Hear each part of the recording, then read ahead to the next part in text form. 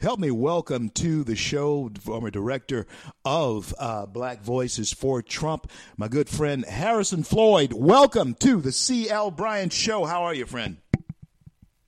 CL, as always, it is a pleasure and a privilege to be with you. I miss you so much, and thank you so much for having me on the show. Thank you, my good brother, for being there with me. And listen, man, I want you to tell folks from your perspective just what the Trump effect and on the black vote has been. I don't think anybody can talk to us about it in the way that you can. So talk to us about it.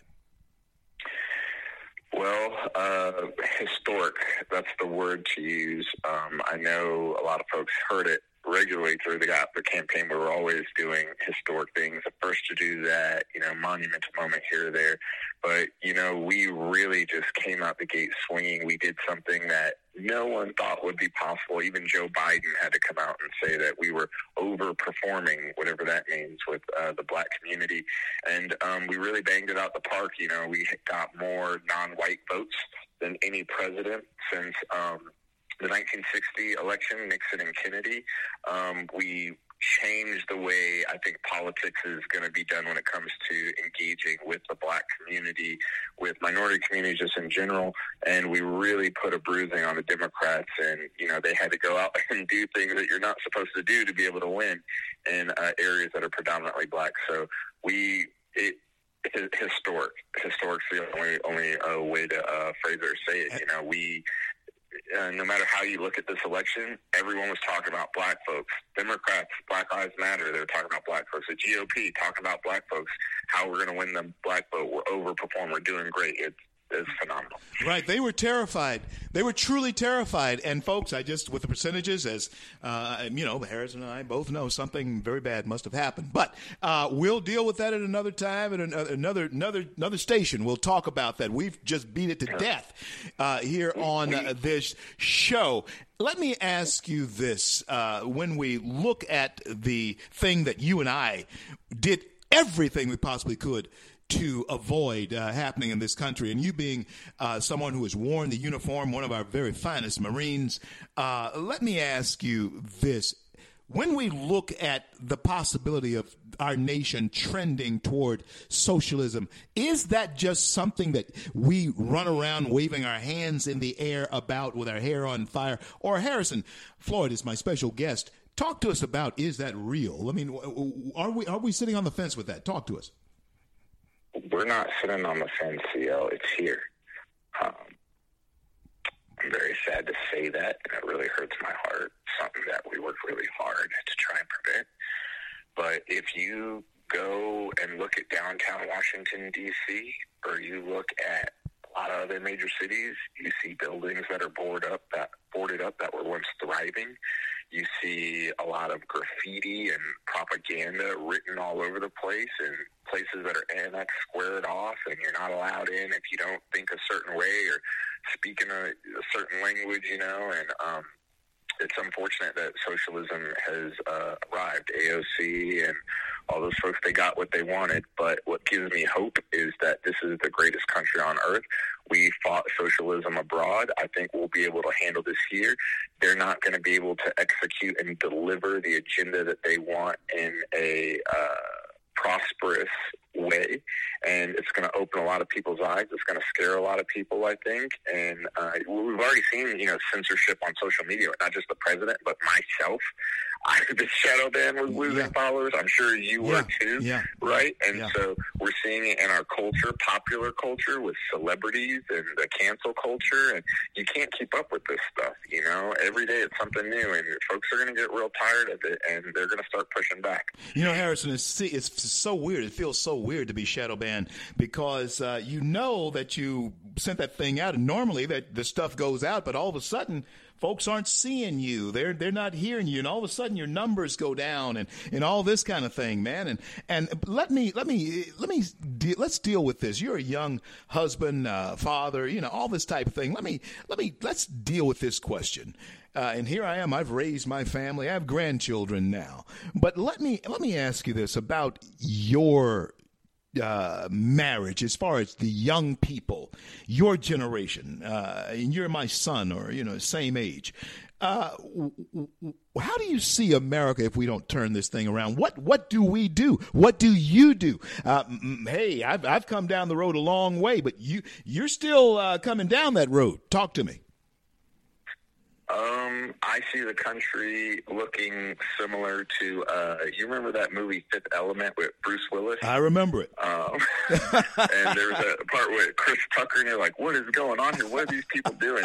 I feel like it's going to be a hybrid of the Fifth Element and Hunger Games. Somewhere in between there is where reality is going to lie for a lot of us. But I am concerned with not only the way society is going to go and what we're allowing and viewing to be acceptable into our consciousness, but also the way that the government is going to qualify or quantify some of these social issues into bringing them into law. Again, I think that just like under Obama, he had the House and the Senate for only 2 years, and he ran through things American people didn't want, and in a way that they didn't want it, and it didn't stick, and he ended up losing both House and the Senate. So I think it's going to be the same thing. I think the Biden-Harris agenda is going to be very aggressive. They're going to try and get through as much as they can before the people turn on them, but I think there will be a turn. So that gives me hope, but the other issue, is with a lot of young folks, they don't pay attention to the details, and we need more civics lessons, in detail civics lessons in this country. So I think people are segmenting and fracturing into smaller subgroups, but in the end, we are America. We're in God's favor, and we're going to get it right. And I know 75 million of them voted for Donald John Trump. I don't know where that other 80 million came from, but that's another. We'll talk about it another time, folks. We beat it to death, and we'll talk about it another time. But just the same, I have on. I have on with me my friend Harrison Floyd, former director, Black Voices for Trump, and in my words, these are my words alone, the only legitimate president of the United States at this point is Donald John Trump. And so when we look at the future then of the black vote, Harrison, with the type of platform and stage that is being set up, is it then, in your estimation or opinion, that they are wanting to try and reclaim that which we wrestled out of their hands here in this last election, only to be foiled by, nefarious types of things? But Harrison, with the failure that you predict of socialism, will the black vote remain vigilant? Does it have its eyes open now? It does not have its eyes open now, but it will shortly. I'm sure you might have seen a video of the migrant caravan coming up from Honduras. Yes, we're going to see a lot. We're going to see a lot more of that, just like we did during Obama's administration. Joe Biden already mentioned giving amnesty to dreamers and these illegal immigrants. So I think what you're going to see is a shift now. Democrats are about to trade us off. They're going to go from focusing on black folks and the black vote to bringing in all these migrants and these illegals and trying getting them citizenship as quickly as possible and gaining those new votes. I think that is where the new game is at. I personally don't think the black vote is, for right now, with the Democrat agenda, it's not going to have the oomph that it had before. But what gives me confidence and support is that once blacks who've been I don't want to say held captive, but have been so entrenched in Democrat policies, their eyes will become open to this shift in trend, and they're going to switch over to the GOP or this, it looks like a Patriot Party is starting to emerge. I think we're going to see a lot of black Democrats like Vernon Jones starting to emerge in 2024. Maybe during or just after. And I think 2026 and 2028 is going to be the real litmus test for the black community and the black vote. I am looking to hook up with Vernon here real soon. In fact, Michelle's working on putting that together now, and I think you're spot on as far as he being a different voice in the Democrat Party. I think he's somebody that you and I might be able to work with. In fact, I'll talk to you about that offline.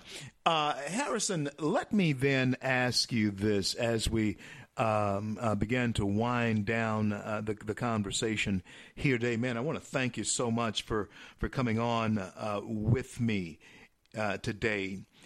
Does this then boil down to surviving? I'm talking about as conservatives, black, red, yellow, black, and white, name your stripe. 2 years until we can get to midterm elections. And how much damage can the AOCs and the Pelosi's, Chucky Schumer and Biden and Kamala, who is the de facto president of the United States, how much damage can they do in that 2 year span?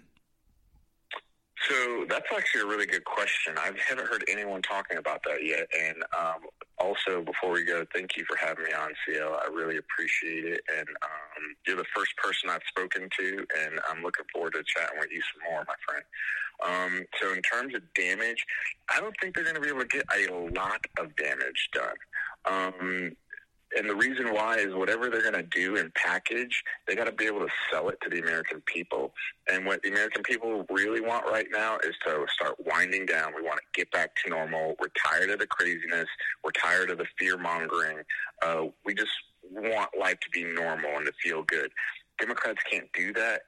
Emotions and the fear-mongering is always their angle, the race baiting.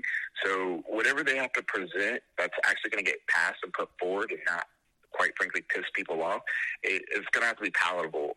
I don't think they're going to be able to do that on a big scale.